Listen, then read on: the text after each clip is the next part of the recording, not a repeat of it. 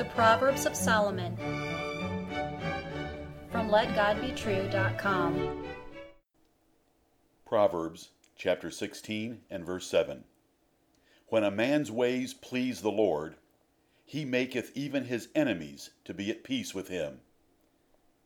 Hear the words of God in Solomon again. When a man's ways please the Lord, he maketh even his enemies to be at peace with him. Listener, do you know how to appease your enemies? King Solomon taught a valuable lesson by this proverb. You can calm, pacify, and soothe enemies by this knowledge. Will you consider his inspired wisdom? Dealing with enemies is an important part of life, and for you to maximize your success, you need this lesson. Bring supernatural power to your personal defense. God will bless your most difficult relationships if you live righteously and wisely. Living a godly life includes treating others right, which generally brings the natural consequence of peace.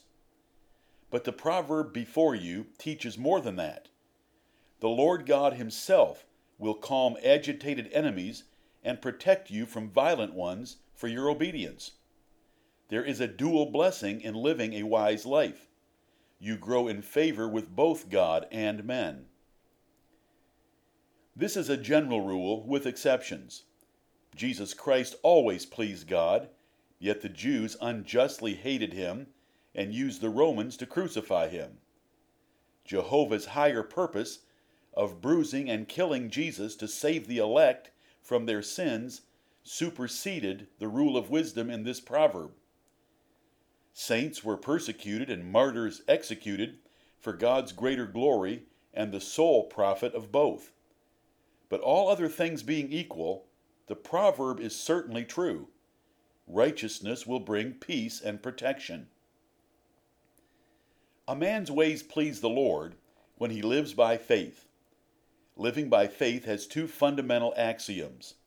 God exists, and God rewards diligent obedience. It is applied to daily life by zealously trusting and following the Bible on every matter, which is living by God's commandments and the rules of wisdom. Your greatest danger is God's wrath, not your enemy's anger. Please Him to avoid both. An enemy is a person hating you. It might be as mild as a family member envying you. It might be as extreme as a psychopath intending to kill you. Nations have other nations as enemies. In every case, and at all times, God controls the hearts of all men, including your enemies. He can loose or restrain their wrath.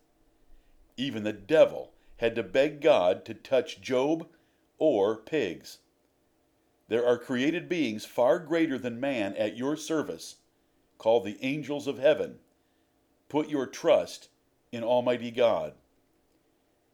Consider some examples. God changed Laban from a pursuing enemy to an agreeable father-in-law, and He melted Esau's murderous heart for Jacob's trust in the Lord. No nation desired the property of Israel when the men of Israel worshipped God 3 times a year away from home. God let King Solomon have a great reign of peace so he could pursue his philosophical studies. Joseph had peace with his master, his jailer, and Pharaoh. Even the Philistines learned to love David when he was hiding from Saul. Daniel prospered under both Babylonian and Persian kings. Esther and Mordecai were promoted to the highest levels of Persia. And the Romans allowed Paul a rental house and to preach there when he was in Rome.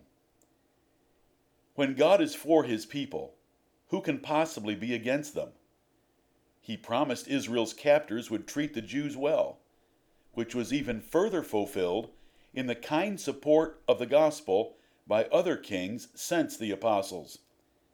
Give God the glory for King James I of England in seeking and endorsing the Word of God in English. And be thankful for the IRS Code of America that subsidizes ministers of the gospel. The way for peace with enemies is by righteousness and wisdom, never by compromise or revenge. Godly living will please both God and men, but compromise or revenge will bring the wrath of God and the resulting anger of enemies. Put your trust in Him today. Faithfully obey His scriptures and fear no man. Amen.